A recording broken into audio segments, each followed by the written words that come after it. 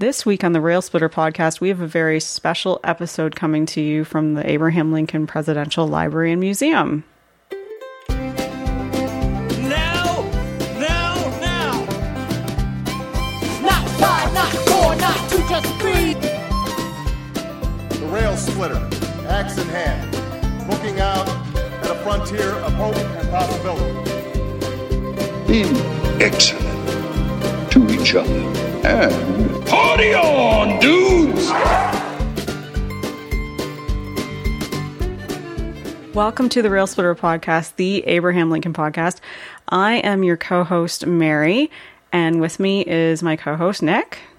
What up, people in their phones? And he's not here in person, but Rail Splitter Jeremy is most definitely here in spirit. So we have a little bit of something different for you this week. Nick actually went to the Abraham Lincoln Presidential Library and Museum in Springfield, Illinois again. And what did you get to do there, Nick? It's because I was down in Springfield here, which would be 2 weeks ago or about 10 days ago or so. And I was lucky enough, I was down there for the D-Day celebration. And then I reached out to the Lincoln Library, and they were gracious enough, and they hooked me up with an hour with Christian McWhirter, who is the Lincoln historian. He was on a past episode. This would be my second time kind of talking to him.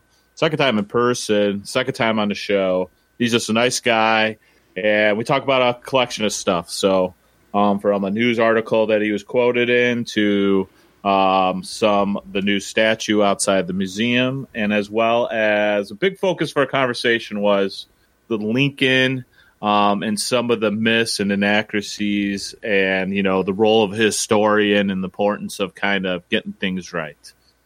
So it was a great conversation. And that sounds really awesome. And I so wish I could have been there for it too. I think Christian, he's from Canada originally, or he... Yes, he is from Canada. Yeah, actually, he and I went to the same university, University of Toronto at Mississauga. So go Arundel. Yes, and I said next time I come down there, I'll make sure Mary's with me. So yes, so we gotta get you down there. Yeah, he's just a nice dude. He's a good guy, and then I think that will come across in an interview. Yeah, no, I remember him when he was on the podcast before, and it was a really, it was about Civil War music and music in Abraham Lincoln, and it was a really interesting, fun episode to record. So without further ado, here is the interview that Nick did, and I just want to take the time actually right now just to thank you, Nick, for doing that work out in the field for us. It's really awesome. So, he did all the hard stuff. I didn't do much talking. I just screwed in a couple mic stands, and the shout out goes to Christian. So thank you for being a cool dude and talking to us. And he's the man. If you got a Lincoln question, he's the first and last and only stop necessary. Yeah, yes, and kudos to the Abraham Lincoln Presidential Library Museum and Christian for taking the time to do this with us. We really appreciate it, and I think our listeners are probably going to hopefully really enjoy it. So without further ado, here is Nick's interview with Christian McWhirter from the Abraham Lincoln Presidential Library and Museum. All right, we're sitting here. I've been lucky enough to be in Springfield, and they've let me into the library here and actually took me to the third floor. So I am with Christian McWhirter. I said that wrong already, didn't I? No, that was right. That was right? Yeah, you got it. I was practicing earlier. I think I would know after having you on the show. What's going on? How's life? Life is good. Busy. It's been a very busy week here at the museum and library, but otherwise things are good. Yeah, I appreciate you squeezing us in. Oh, happy to do it. Always happy to do stuff with you guys. Oh, so. We appreciate that. All right. Well, so first, we're going to talk about a couple current things going on that I've seen in the news, but we're walking over here and we see this giant frickin' statue of Lincoln and this present day dude, Lincoln and my grandpa, basically. How long has it been here? I kind of have a ballpark idea, but what's the story behind that? So I probably am not allowed to say this, but internally we call him Big Giant Abe. So Big Giant Abe, I guess that's what, BGA. He arrived the days blur together for me, Nick. I want to say 2 weeks ago, I think he arrived, and we watched him go up. We all sat there and watched them put up. They put up the guy with him, who I don't know if he has a name. We'll call him Grandpa Stangy. Sure. Yeah, tweed pants. He went up. He went up first. They lifted him off a flatbed and stood him up, and then they lifted Abe up. But his arm, Abe is. I'm talking as if people know what this thing looks like. So it's Abe standing next to a guy who's supposed to be modern man, and Abe is directing him with his hat somewhere. And the arm with the hat actually came like separate, like you know. A G.I. Joe or something, and so they drilled on. First, they lifted up Abe, and they drilled on the arms, and then they stood him up. And it took like the whole morning. It was one of the craziest things I've ever seen. But it's based on a statue in Gettysburg, right? So there's a statue in Gettysburg in the main square, and what Lincoln is pointing at with his hat in Gettysburg is the Wills House, which is where he stayed when he was in Gettysburg, when he gave the Gettysburg Address. And the statue is called Return Visit. And it's by a guy named I'm already blanking on his name. Seward Johnson. I should really remember that because both Seward and Johnson are Lincoln people, right?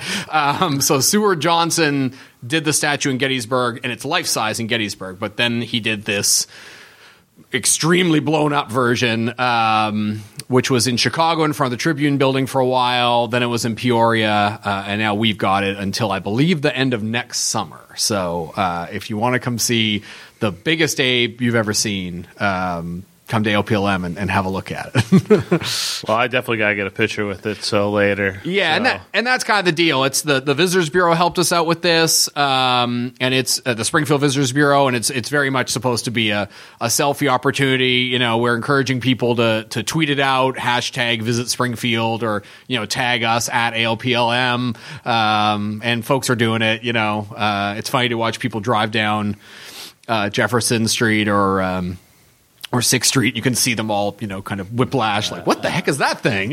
So it's been interesting to watch people react to it. It's definitely not what you're used to seeing around here. So yeah, it had to be wild watching them put up Abe and then drill in his arms and stuff. So and then the next day they cleaned him too. So he got to gave Abe they had this stick basically that they gave him a sponge bath with, and it's weird. There's another giant Lincoln in town. I don't know if you know, in the fairgrounds, right? I've been out there. So. Yeah, so I think at some point we should have them fight. We should have giant Abe and old Abe versus young Abe. So we'll see. Instead of the new Godzilla movie, exactly. It's just like Abe versus Abe, giant Abe versus giant Abe. We're on the same page. Yeah. It'd probably get better reviews. I don't think the Godzilla did very well. No, it didn't. Poor Godzilla. No, to me, the pictures I'd want is them putting him together and cleaning him. That would be Yeah, that was the highlight, and just seeing them they just basically tied these cables on him and lifted him off the flatbed. So you just kind of see Lincoln just hanging from midair as they put him on his little. I'm doing hand motions. This is a podcast, so no one can see me but you. But anyway, and they put him on his little foundation there, or not so little foundation. So yeah, it's been kind of wild to have it here. I'm interested, I think like you are, in Lincoln and popular culture and Lincoln in memory and stuff like that. So it's interesting to me. I mean, I don't want to get all academic-y here too, but it's also been interesting to me to see this very kind of non-traditional representation of Lincoln just plopped right in front of our museum.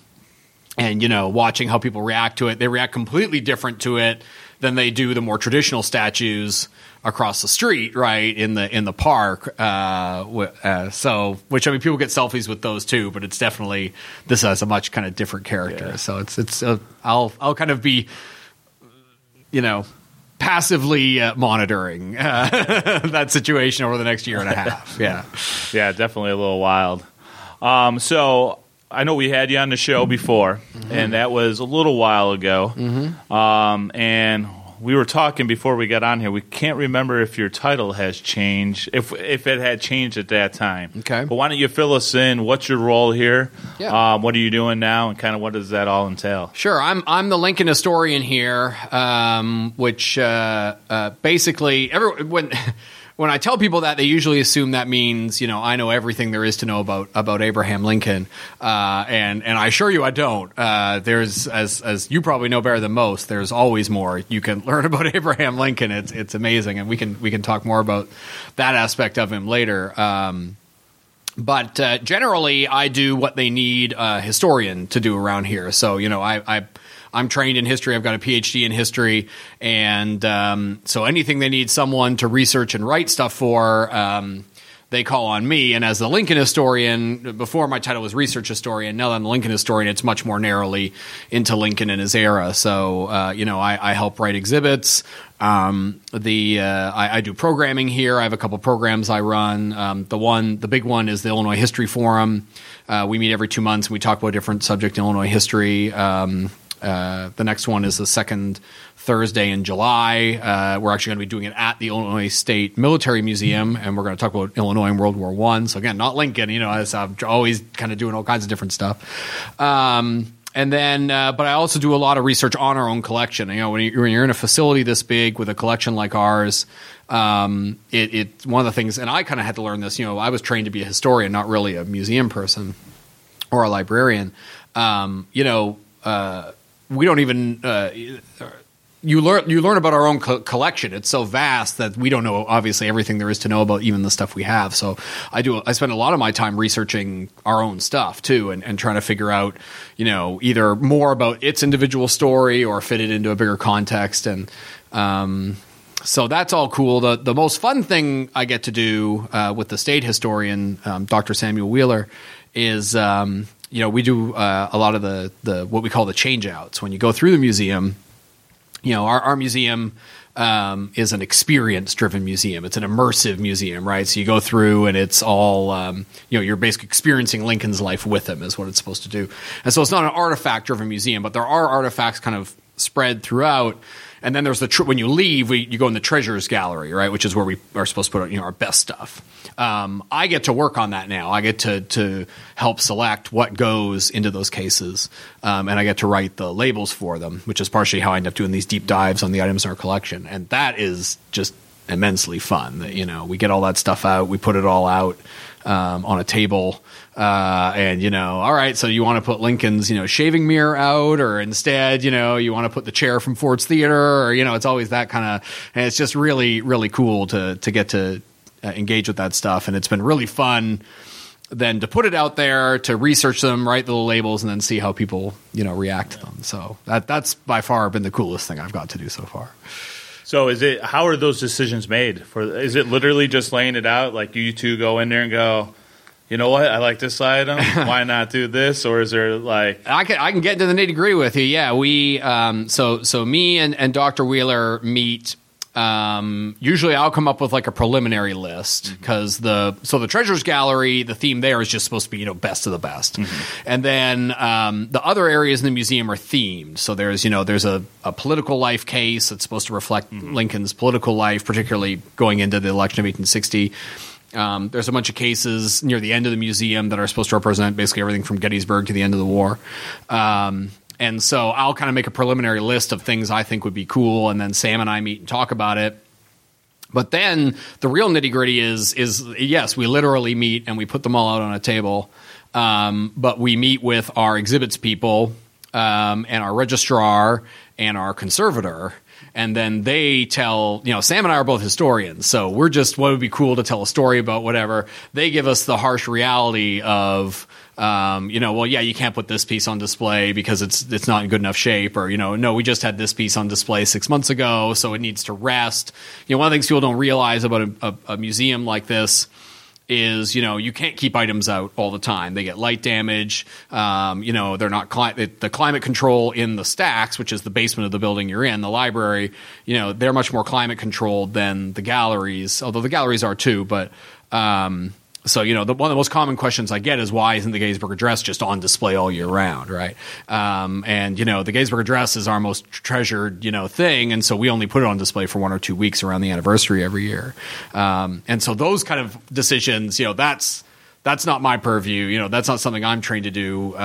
So then you kind of work out the practical side of it, or, can all this even fit in a case, and, that kind of stuff. And then we eventually, we all work really well together, though. I think we have a great team here. I really enjoy those meetings, and, then we come to a consensus. So we've done a couple areas already. We've got a few on deck that we already have lined up what's going in, and the labels are written. And, we just kind of keep trucking along. So. Yeah, the collaboration part I think would be fun, and just talking Lincoln and history and what do you want to put out there. That's cool. When you research an item, I'm always curious about this. So you have all these items there, how do you decide, I'm going to dive deeper in this? Is it just you going through, look at this item, we got nothing on it. This is interesting.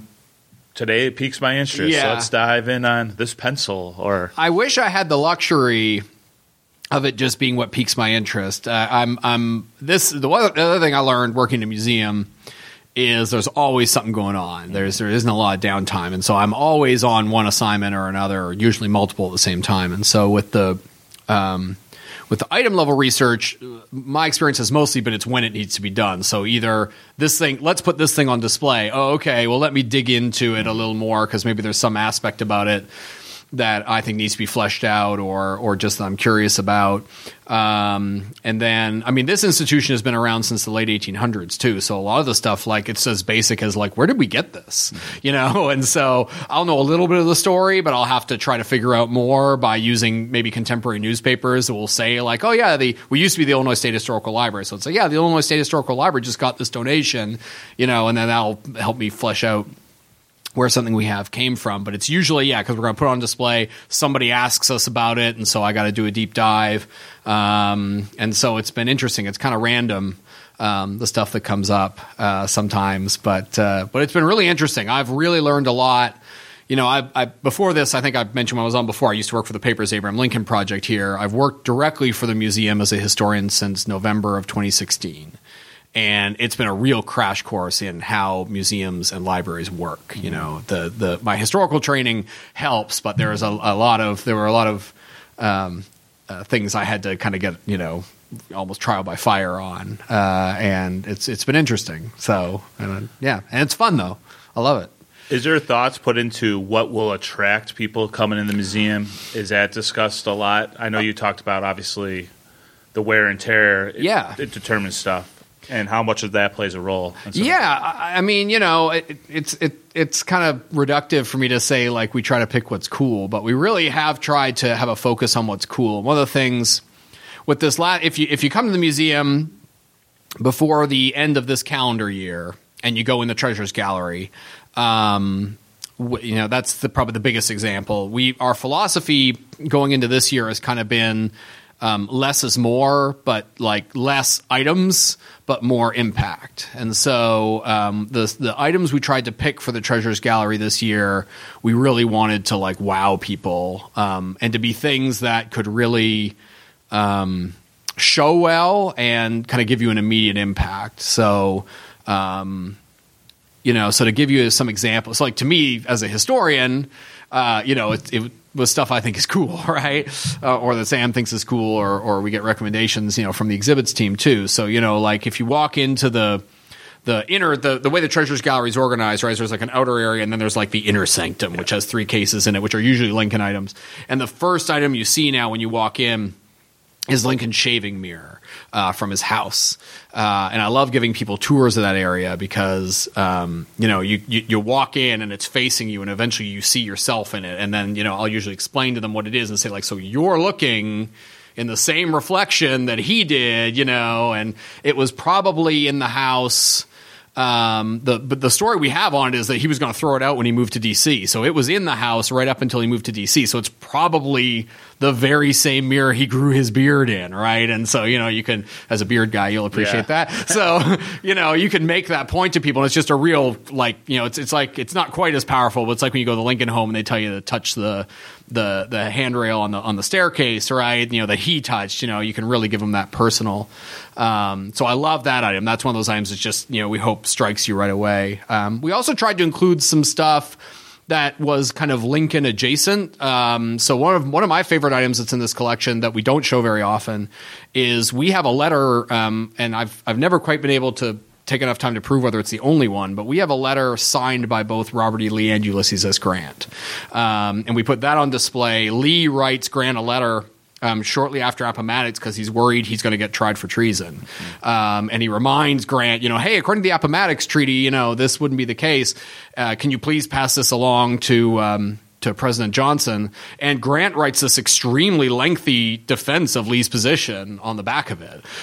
Just a fascinating letter, and says so much about post-war, Civil War, and all this kind of stuff. And so I really wanted that to be on display. I mean, just a cool item that's not really a Lincoln item, but it's Lincoln adjacent.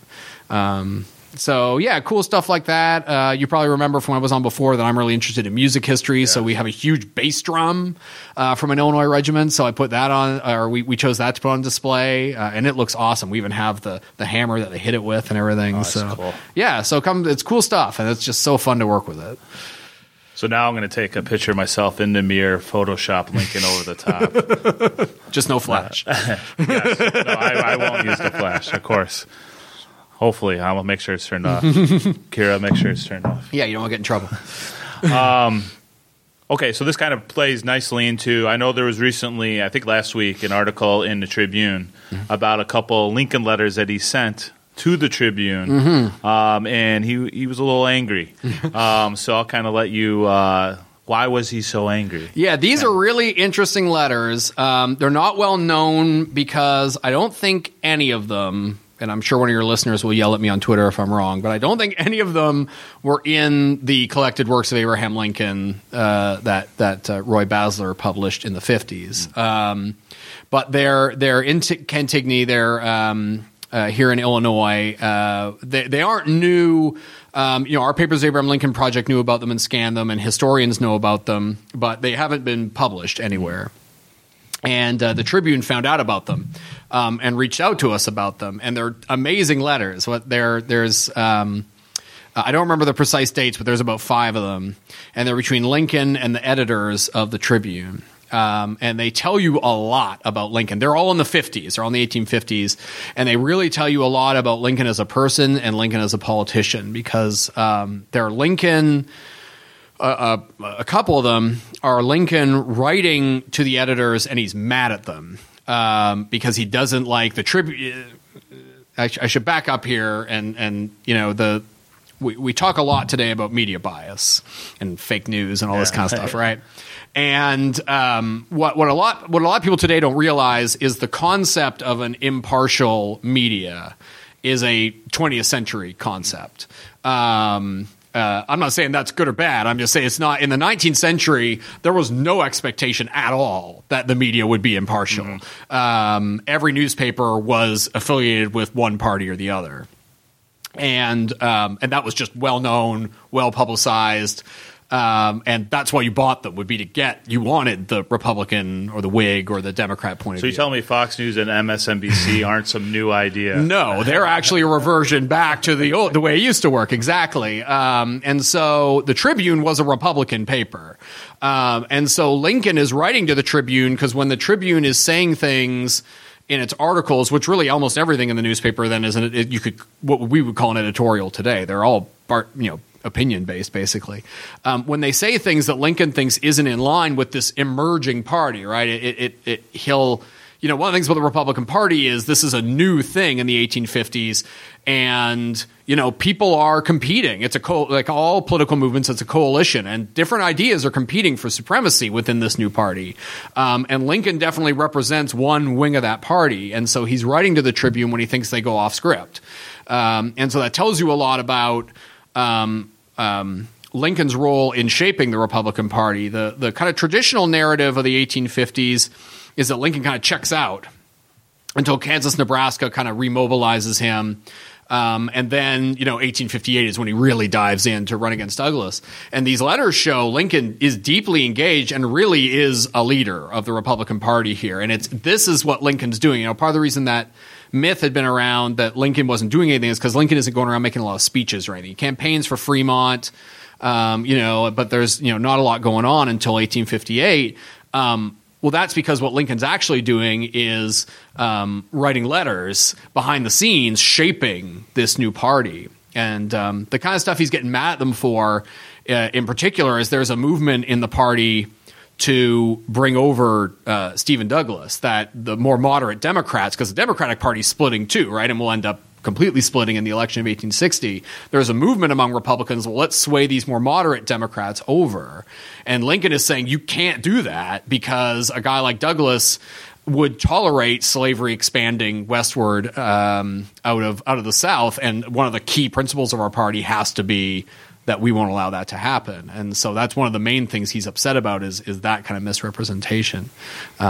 So it's interesting. And the other thing it tells you about Lincoln is legit mad in these letters. If you read he's, it's like, what in the world are you, printing this for? He's really losing it on these guys. He's letting them know I'm in charge and, you guys better pull it together. Again, today, this is not the way we'd expect a politician to act, but it's absolutely in line with 19th century guys. Or maybe we would.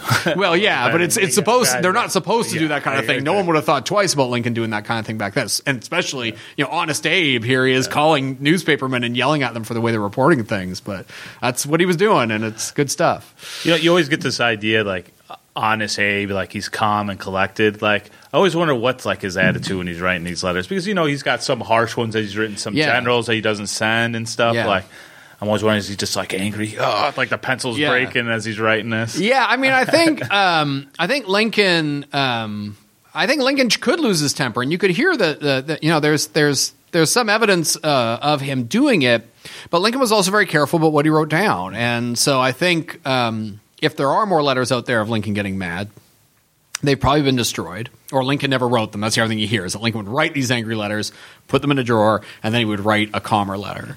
But these are examples of Lincoln, expressing his anger, excuse me, but it's also calculated. I mean, Lincoln wants them to know, you've really crossed me. I'm basically the de facto leader of the Republican Party in the state. So, get in line, guys. This is the kind of stuff I want you to be saying. So, the anger, I'm not saying it isn't genuine, but it's also calculated. You've really upset me on this, guys, so clean it up. I think you mentioned something there that he kind of was the de facto leader of the Republican Party. I think a lot of people forget that, like you were saying, they don't realize that's what's happening in the background there in the 1850s. Yeah, I mean, Lincoln is a powerful guy in the 1850s just because he isn't in office. One of the things in Lincoln's life is Lincoln spends the first, the 30s and especially the 40s building a coalition of followers here in Illinois. It's one of the ways that being a lawyer is really useful to him. Lincoln goes all over the state and he meets these people, these old Whigs like him. These guys all stay a kind of network together.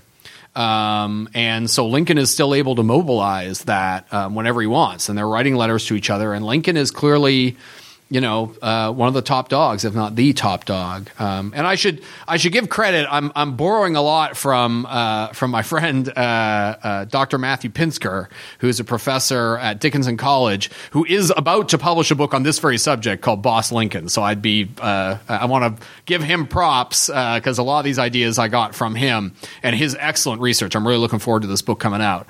And this is a lot of what he's going to write about, is to try to overturn this idea that Lincoln was kind of a passive actor. No, Lincoln is an active politician, actively shaping the creation and the course of the Republican Party in Illinois and then in the whole nation. He's like a master of hustling. Yeah, a little bit. And he's also no. Go ahead. No, I was just thinking, like a lot of times, like I reach out to you. Networking is such a thing, and it's a huge thing in politics, and when it comes to freelance videography or the podcast that we do, and then that's essentially what he's doing. Yeah, networking and creating these contacts. And he had a good personality for that. One of the things about Lincoln, so again, you hear these stories about Lincoln, but in this context they kind of look a little different. You always hear these stories about Lincoln, about his joke telling and his storytelling, and how Lincoln at least for dudes, Lincoln was a fun guy to hang out with. And that's politically useful to Lincoln. Lincoln is the guy that if Lincoln is here in town or if he's out on the circuit and you go to the local hotel or whatever, Lincoln is the guy sitting in front of the fireplace telling stories.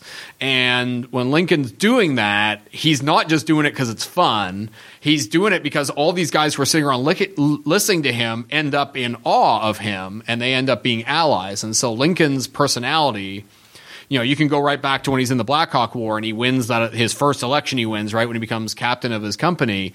That's Lincoln learning. I mean, he wins that election because they all like Lincoln, because Lincoln's their buddy and they all know him from New Salem. That doesn't change for Lincoln. Lincoln stays everybody's buddy, and that helps carry him through, you know, the 1850s, and is part of what puts him in the position he ends up in. He's an easy guy to get along with, apparently. So another thing for that Tribune article, it mentioned that sometimes Lincoln that they believe there's some evidence of him burning letters that were very harsh.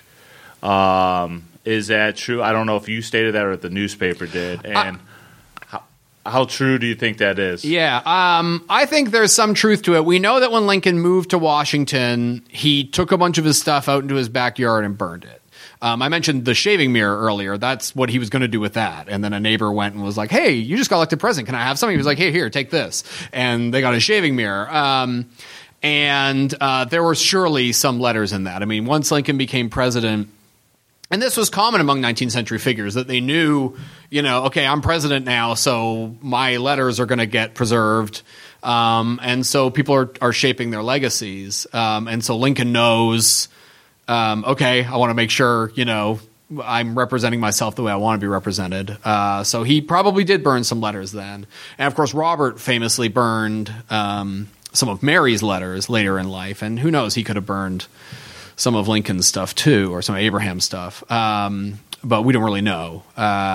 He's not – Lincoln's better than some. I mean, Washington is kind of infamous for being one who, you know, Martha burned just a ton of Washington stuff. So we don't know, you know, much about them. But we do know, like, for instance, with Lincoln, the one of the big gaps with Lincoln, which is a similar gap between George and Martha, is, like, we have almost no love letters between him and Mary, which, with apologies to some folks out there who I know will disagree with me, I think that's one of the reasons why we think their relationship is maybe more controversial than we do, because you know, now the response would be, well, that's because those letters never existed. But they probably did, and they probably got burnt.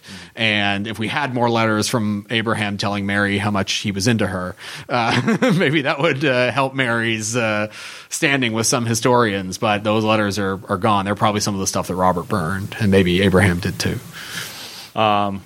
Yeah, so if you're interested in building a legacy, don't do emails. Those are a lot harder to burn. That's my advice to everybody. Stay off the electronic social media.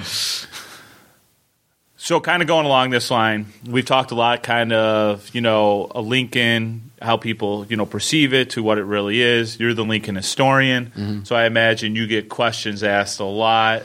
You know, we've talked many times on the show. We'll be on, like, you know, we try to be active on Twitter. We get quotes attached to Lincoln. We're like, I don't think that. Yeah. So how has that been for you? How often does that come up?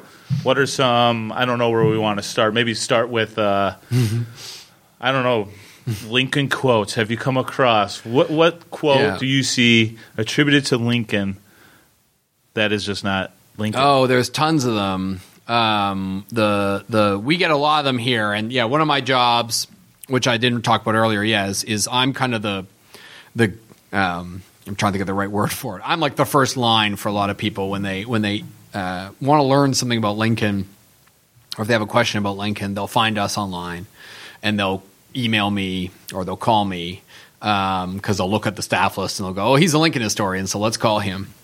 And that's fine. And I'm, it's one of my duties here is to respond to people's inquiries about Lincoln, within reason. I'm not going to do your research for you if it's a big research project, but if you have a quick question and I know the answer to it, or if I can find it out quickly, I'm happy to help you out. And a lot of those are, is this quote true?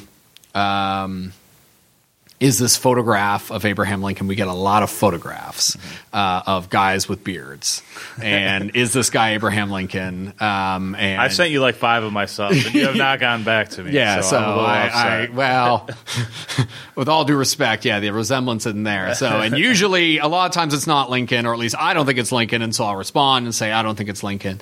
One of the things we can't do here, I'm a state employee, I'm an employee of the state of Illinois, so I can't appraise anything or authenticate anything. So I can never give you 100%. Yes, you have but I can kind of give you my theory on it or tell you some places you can look. But yeah, quotes, to come back to your actual question, quotes are the most common. And there's a lot of Lincoln quotes out there about, there's one about perseverance, which is escaping me right now, which is fake. But the one I get the most, which I had never heard of before I moved here, is this poem, which is supposed to be they don't have it as a poem, but that's what it is in actuality, is a letter Lincoln is supposed to have written to, I want to say, Willie's teacher on the first day of school. And it's this, teach him, to be a good man and whatever. I could pull it up on my phone and get the actual words, but it's a meme. And it's always the same meme. It's got Lincoln on the side, and it's black, and it's got it's not Lincoln. It's some poet from the early 20th century. But we get it all the time. I guess. You might know better than I do. I guess teachers use it a lot. And it's kind of made the rounds. And it's interesting, as a 21st century historian, Google is a really valuable resource, So I'm giving Google a free plug, I guess, but that's fine. You can use Google Books. Google Books is a fabulous resource. If you type these quotes into Google Books, you can almost track the lifespan of some of these quotes. You can see when they first start appearing in books, and then how they just kind of get carried on. And that's how myths get started. Mary, Abraham. There's a lot of stories about them out there that some you can verify with primary sources and some you can't. And a lot of them are one book citing another book without actually going back to see, is there an actual document where this is said, or do we have a letter where Lincoln actually says this? And we get a lot of that kind of stuff. I spend a lot of my time chasing random quotes or random facts about Abraham Lincoln or Mary or somebody and trying to figure out, where did this first appear, or did this first appear? And there's some great research. If you want to be a person who can figure that stuff out, there's some great resources out there. The collected works of Abraham Lincoln are online. The Papers of Abraham Lincoln Project here is really useful for that. The Lincoln Log, which we do here, tells you where Lincoln was every day, and that's a good one because I get people asking me all the time. There's this story that Lincoln came to my hometown, and while he was here, he sat under this tree. Can you confirm that? And I can go to the Lincoln Log and see, because it doesn't just tell you where he was, but then it will give you a citation, like what newspaper we know that from or whatever, and that's really useful. And just searchable online newspapers too. I do a lot of that. We had a question last week from Rochester, which, if you don't know the area, is right outside of Springfield here, and whether Lincoln campaigned there in the 1830s. If he made a campaign speech there, and we used the local newspapers to try to figure out if he did. We couldn't find any evidence that he did, but it's that kind of random stuff just comes in, and every community, especially in Illinois, has a Lincoln story, and some of them are true, or some. Well, I won't say some of them are true. Some of them are verifiable, and some of them aren't. So yeah, I think some people, I don't know, high school kids I know, since I'm a teacher, or just some people that come across, they'll be like, so what, how would you respond to that as a historian? So we get this little tale of him underneath the tree. Why is that so damaging? Why does it matter? Yeah, well, as a historian, you want to make sure that you're as close to being able to say something true. And there's a different burden, I think, on me as someone who works in a museum than, some kid in a local town who knows they've got a Lincoln story. Polls always say, we try to remind ourselves of this a lot, that polls frequently say that museums are, I want to say, the most trusted source of historical knowledge. Most people have more faith in what a museum tells them than a book, or a professor, or anything else, or a podcast.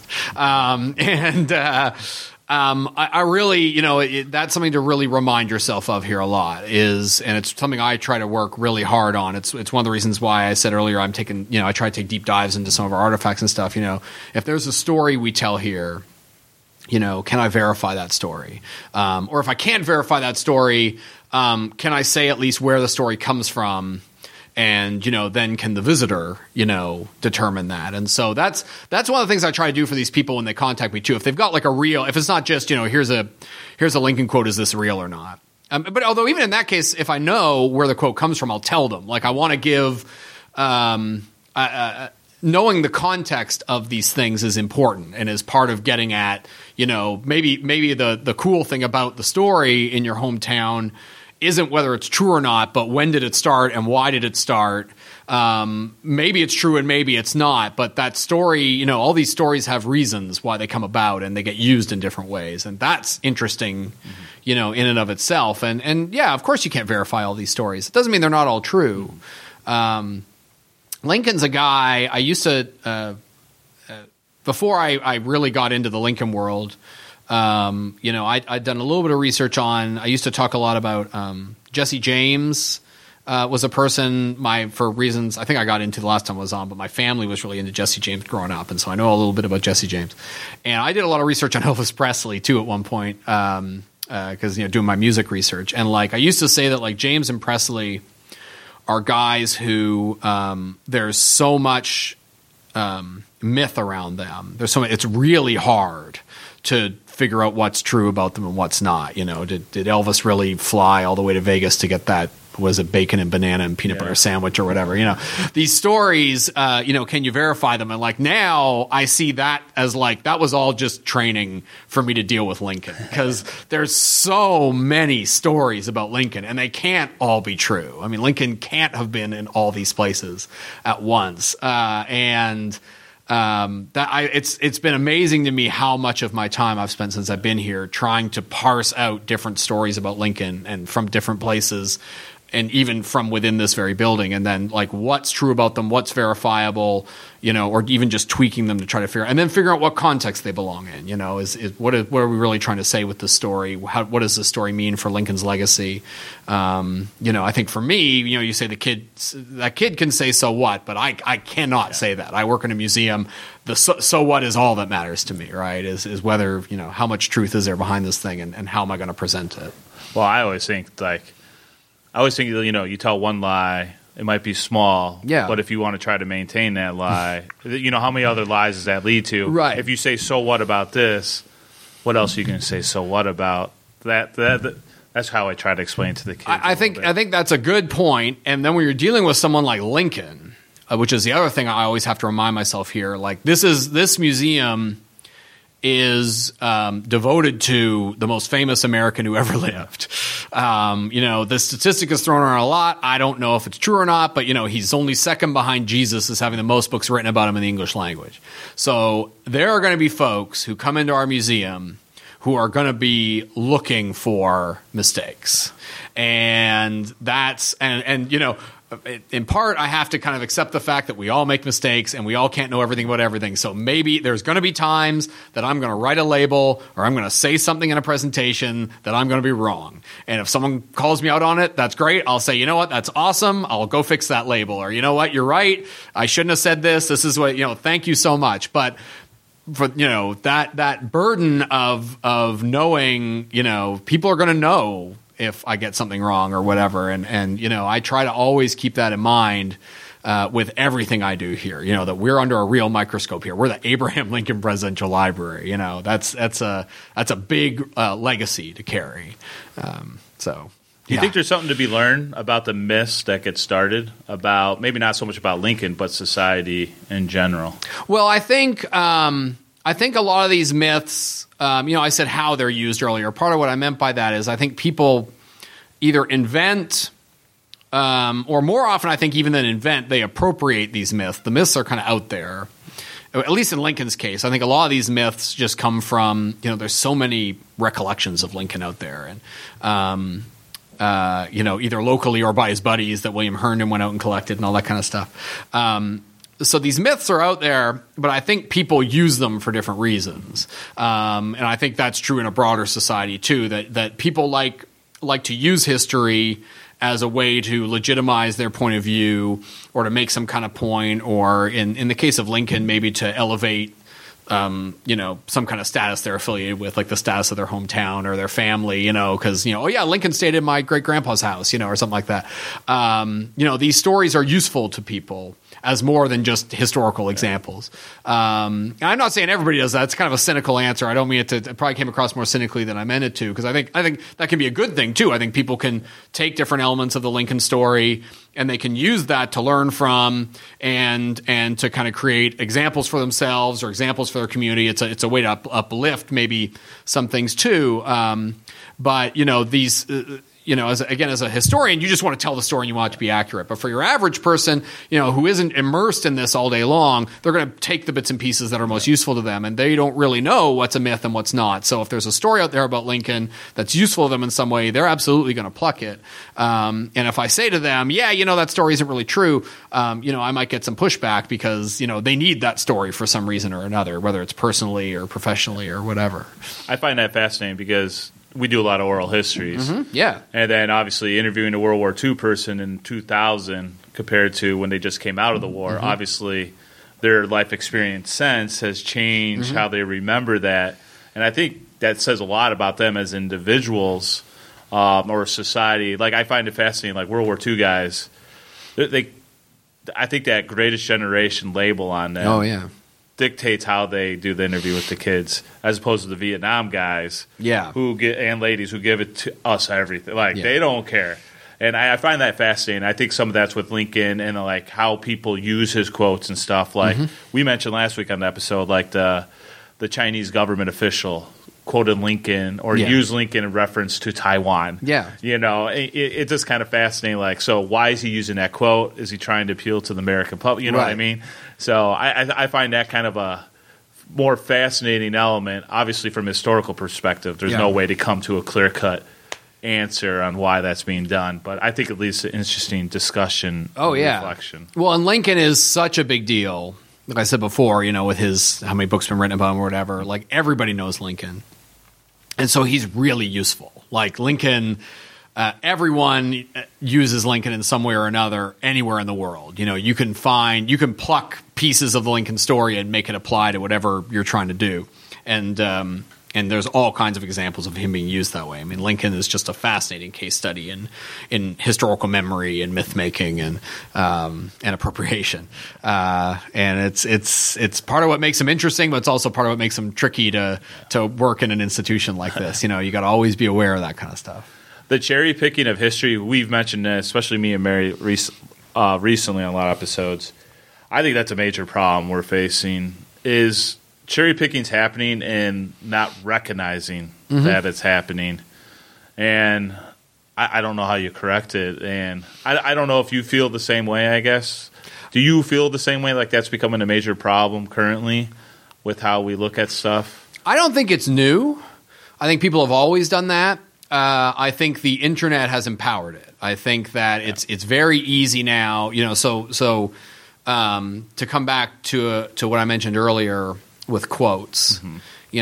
If I get one of these Lincoln quotes, one of the the first thing I'll do is I'll go to the online edition of Collected Works and I'll type it in to see if it shows up in Collected Works, if it's one I'm not already familiar with. But the next thing I'll do is I'll Google it. And when you Google these, in this case, let's say it's a fake quote, right? If you Google a fake quote, you get pages and pages of hits of that quote.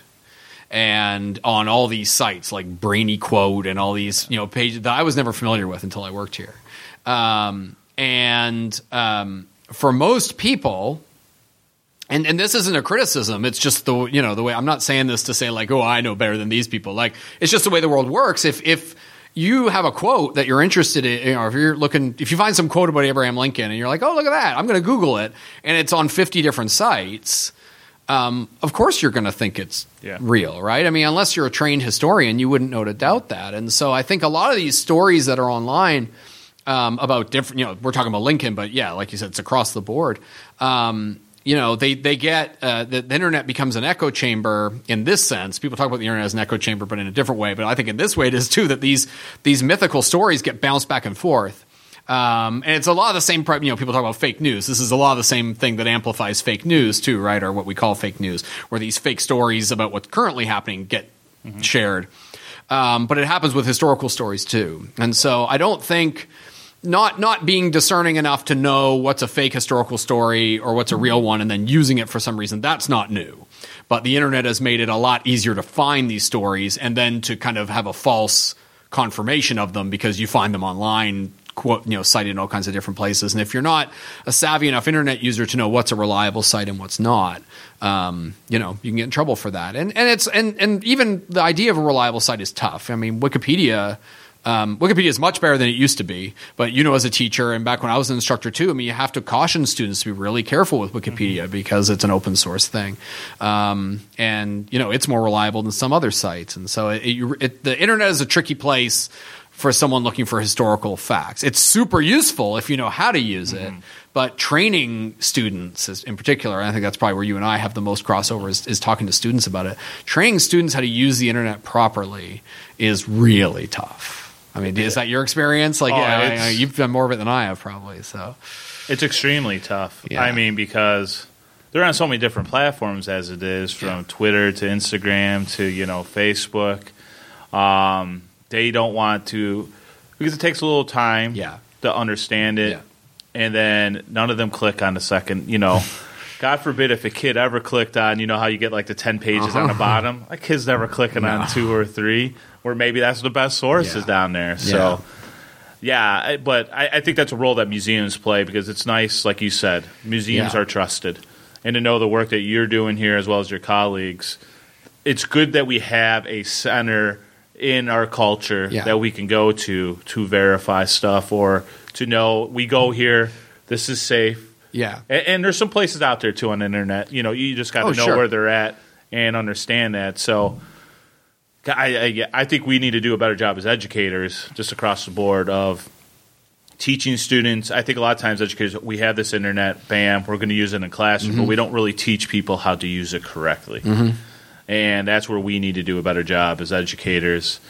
But it's also hard to get that through to a kid who's been playing around forever, never really thinking, because kids, 15, 14, they're not thinking like we are right now about like, oh my gosh, we've got to represent Lincoln right, and knowing the overall importance of that. So it is a challenge. Well, and the other aspect of it, and I don't know if we're going too long with this discussion, cut me off, but the other aspect of it too, with students, but I've learned too with the museum is, we've so far this discussion we've been having has been kind of really binary about like what's true and what's not. But the other thing that that you try to educate the public about here, or you kind of indirectly end up educating them about, is the complexity of history and the fact that a lot of times we don't know what's true or what's not, or there's different accounts of things out there. And so a really common thing that happens here that's a really good example that usually, I either end up confusing people or I kind of hopefully I open their eyes when we talk about it, is, so one of the things we're really known for here, right, is being we have one of the 5 handwritten copies of the Gettysburg Address, right? And the copy we have is the 3rd one he wrote. It's the one he wrote for Edward Everett, right? And it's the first one in which he uses the phrase "under God." And that's been Lincoln's use of "under God," and then the either omission or inclusion of "under God" by people when they recite the Gettysburg Address now has been a controversial thing. And so when you go into the Gettysburg room, we have a room here devoted to the Gettysburg Address as you go through the museum. "Under God" is not included in the text we have on the wall. I wasn't here when they designed the museum, so I can't explain why they didn't include it there. But there are absolutely handwritten versions of the Gettysburg Address out there that don't include that phrase. Ours happens to. And people will come to me, I'll get calls, it happens frequently, or emails, or I'll even get I'll be told, come over to the museum. Because someone will be upset, or even not necessarily upset, just be like, oh, I read your Gettysburg, it doesn't say "under God. What's up with that?" And I'll explain to them that Lincoln wrote 5 handwritten versions of it. None of them that we think, and again, I'm already shading it, right? We think none of them are the one he read from that day. And so we don't know if Lincoln said under God that day. And they're all a little different. So Lincoln, being the writer he was, he edited himself each time he rewrote the Gettysburg Address out. And so we don't know what he actually said that day. We know he generally, I mean, a lot of it's the same. But, that phrase just suddenly gets injected in the third one he writes. And I think for a lot of people, that's a real eye-opener, like, history is something that, is our opinions on these things are constantly changing. We have different sources that conflict. Even Lincoln himself couldn't keep straight what he said that day, let alone, me as some guy trying to figure it out 150 years later, right? And that's a real thing to try to get across. And I used to work hard to get across to students in the classroom, but also, in the museum, it kind of strikes people because, again, people come into the museum looking for authority. Yeah. And sometimes we can give them authority, but a lot of times then you kind of peel it back and you go, well, actually, we have this account on Lincoln, but then this other account contradicts it or, whatever. And that's, to me, that's the real thing to get at is, history is constantly, we're finding new sources. That's what's most exciting for a historian is when you find a new thing that changes some story, and that's where taking these deep dives into items in our collection is really fun for me too, because sometimes I'll figure out there's a whole other aspect to something that we didn't know about, and then I can add that into the label or add it to the way we interpret it or something like that, or put it in a new context. And so that's the fun stuff. But it's something most people don't really have a sense of, that, it's not black and white.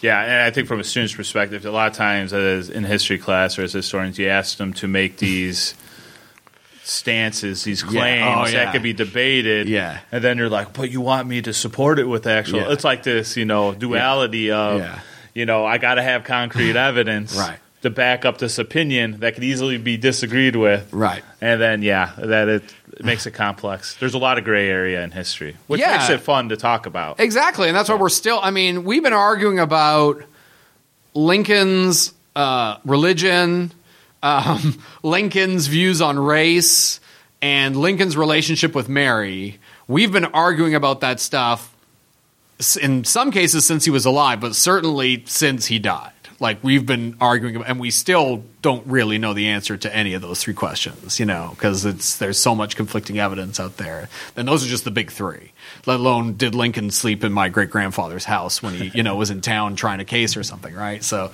and that's interesting. Getting people to understand that there's different interpretations. Here are the different sources. What do you think? It's okay for people to have conflicting views on history. And, we talked about how there's these, we talked about it in terms of fake news, but it's if you can get people to engage them with the sources and form opinions, that's okay. To bounce around these ideas as long as you've got historical evidence to back you up. That's good stuff. Doesn't matter if we all are on the same page with it, as long as we're all working with the same set of sources, that are legit sources.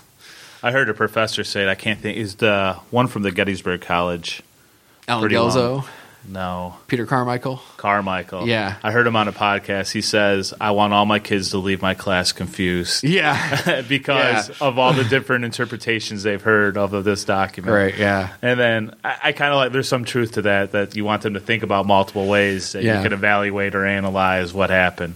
Pete's great. He used to be a park ranger, and so Pete also has a real awareness of a lot of what we're talking about, that when you deal directly with the public, if you're in the academy and you're just dealing with other professors, and even just students, it really shapes the way you view, some things. Or if when you deal directly with the public, you realize just how many steps away from a trained historian, a member of the public is. And again, I don't mean that condescendingly. I just mean that shape. You have to realize where that baseline is. If you're going to connect with them, you have to connect with them in a way that you're not already 8 steps ahead of them in terms of talking about sources or whatever. You got to connect with them in a way that they're stories that they can relate to, and then you show them why the story's true, or what your backing is on the story. To kind of teach them how history works. Sounds like teaching. Exactly. Well, it is. Yeah. It's the same kind of thing, and it's interesting. We're getting close to the hour mark, so I don't want to monopolize your time here today. I don't know. We usually do a Wink and Lincoln, where we. I think you're a little bit familiar. I don't know if you came up with an idea or. I say because every week for me is a Wink and Lincoln. You have a recent occurrence here in the last month or so where you kind of popped up in pop culture. Well, obviously, you have the giant pop-up. Big Giant Abe is the big one, yeah. Big Giant Abe is the biggest thing we've had going on here in terms of, the public noticing and us getting a little bit of coverage. And like I said, that's been interesting for me. But we've what's interesting here, too, is so one of the things about this place I mentioned before is we used to be the Illinois Historical Library, the State Historical Library. And so most of our collection is Illinois stuff. It's not Lincoln stuff. And so we try to get that stuff out there as much as we can and tell Illinois stories, but we got to link them to Lincoln, somehow, no pun intended. And so our World War II exhibit opened yesterday on June 6th, the anniversary of D-Day. And it's built mostly from our oral history project. We have an oral historian here who collects oral histories from all over Illinois about different things. But whenever we do an exhibit here, we have to find a way to tie it into Lincoln. And so we use the speech he gave to the Ohio Regiment, the In This Great Struggle speech, as a way to tie Lincoln to the greatest generation. And so that opened this week. So for me, that's the big deal in Lincoln, is that we opened that. But again, the Lincoln aspect of it is tying him in. I remember the first exhibit I worked on here, and I think I mentioned this exhibit when I was on last time, was on the Cubs-Cardinals rivalry. Mm-hmm. And it was the same deal where we had all this Cubs-Cardinals stuff, and we worked with the Hall of Fame. We had to find a way to tie it to Lincoln. And there's this great political cartoon from 1860 where Lincoln is batting. I think he's the bat. Oh, it's been so long since I think he's batting. He's holding the bat, and he's playing against Douglas and Bell and Breckinridge, and Lincoln's like I'm totally massacring the story, and you can look it up online. But Lincoln's going to hit like a home run or something, and it's just using baseball as a metaphor for politics. And so one of the tricks at ALPLM is to try to, everything we do, we got to somehow tie it to Lincoln and find those connections. But yeah, this week in Lincoln, that Chicago Tribune article I think came out this week, so that was a big one for us, and I was really honored to be quoted in that alongside Matt Pinsker, who I mentioned earlier. They also linked online, like they had the letters he actually sent, so that's great. I would encourage everybody to go seek that out. Yeah, absolutely. It's a really cool story. It's a really cool Lincoln story. And like I said, all those are part of the other thing I always try to plug when I go on podcasts and we talk about this place is our Papers of Abraham Lincoln project. They have all those letters. They haven't published them yet. They've only gotten up to the 1840s. But if you go to papersofabrahamlincoln.org, they've got they have everything written to or by Lincoln. Eventually, they're going to publish all of it, all the way up to his death.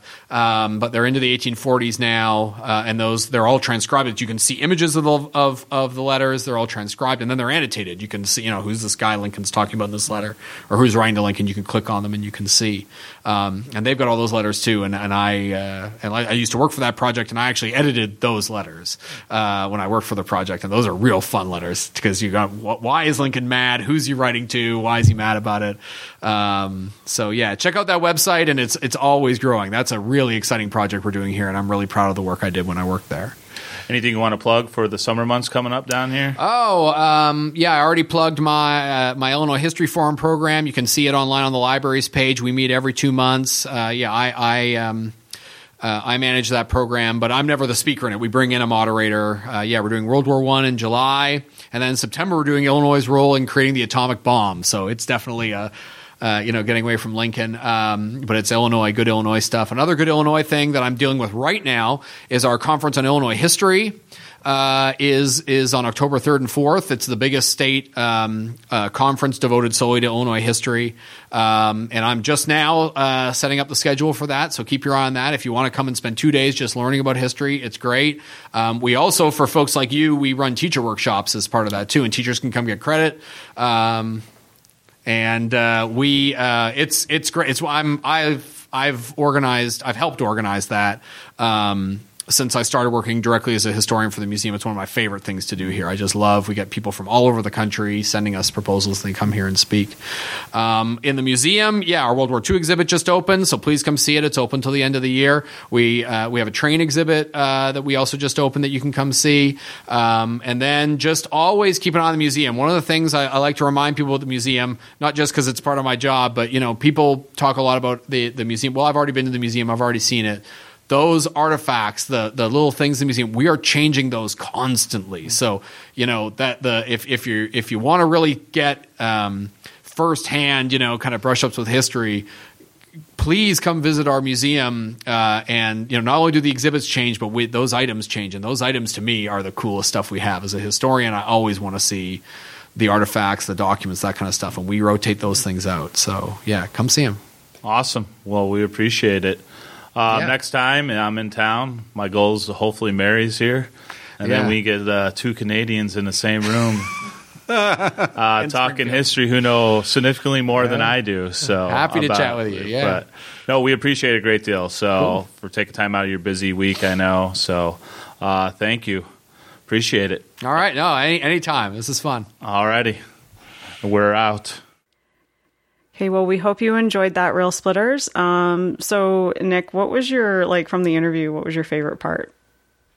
My favorite part, I think, was just kind of get an idea of kind of how his job works. I just found that interesting, kind of how they decide what to put out on display, kind of the importance of museums and our culture and the trust that surrounds that. Yeah, I mean, it just was a really good conversation. It didn't feel like a podcast. It just felt like we were just kind of shooting the breeze on stuff. Hopefully that comes across in a good way for everybody who heard it. But yeah, he's just a very nice guy. Everybody down there was nice, from the security who let me in, just some of the other people I met. So Springfield is a must go. If you're a Lincoln fan, Mary, you got to get down there. I know. So, yeah. And then, I think he covered it all. That's awesome. Is there anything else about your trip that you wanted to talk about down there, like the D-Day stuff that you went to?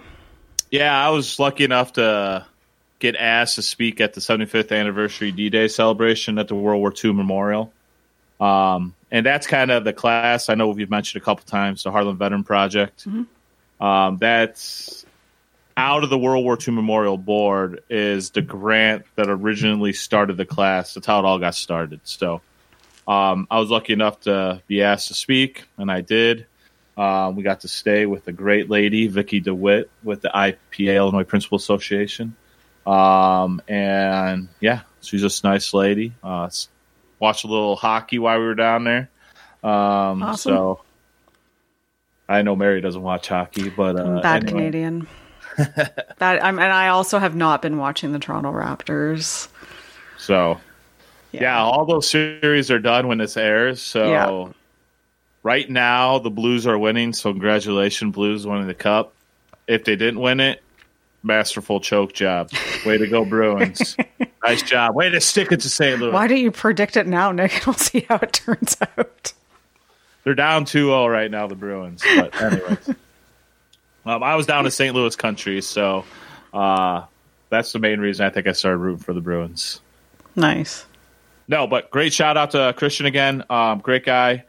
Hope to have him on in the future, hopefully again. So I know next time when I'm down there, I'll definitely probably reach out, just to say hello. Yeah, and hopefully Mary's down with us next time we chat with him. I hope so. Yeah, we're getting close to the 100th episode of Rail Splitter Podcast. I think this is going to be 92. This will be episode 92, I think. If I'm getting my math right there. Be pretty cool for the 100th to be. That'd be real awesome. In the land of Lincoln. So might have to start planning something for that. In the meantime, thank you again to the Abraham Lincoln Presidential Library Museum and to Christian McWhirter for doing the interview with Nick. It gives us great content for our show, and we hope you, our listeners, enjoyed it. We're not going to do our weekly traditions just because we've managed to fill this episode with a really wonderful interview that Nick Whitten did for us. So any parting thoughts, Nick? No, the statues are good this week in Lincoln. I got a couple pictures, so I'll post them. That'd be a good one to check out. And check out the newspaper article. It was a good article about some letters that Lincoln wrote to the Tribune, obviously. And the article has the letters, too, so something I hadn't seen before. Good read. Check it out. Awesome. Well, thank you, as always, for listening, Rail Splitters. And until next time, keep walking the world with malice toward none, with charity for all, and we will see you again very soon.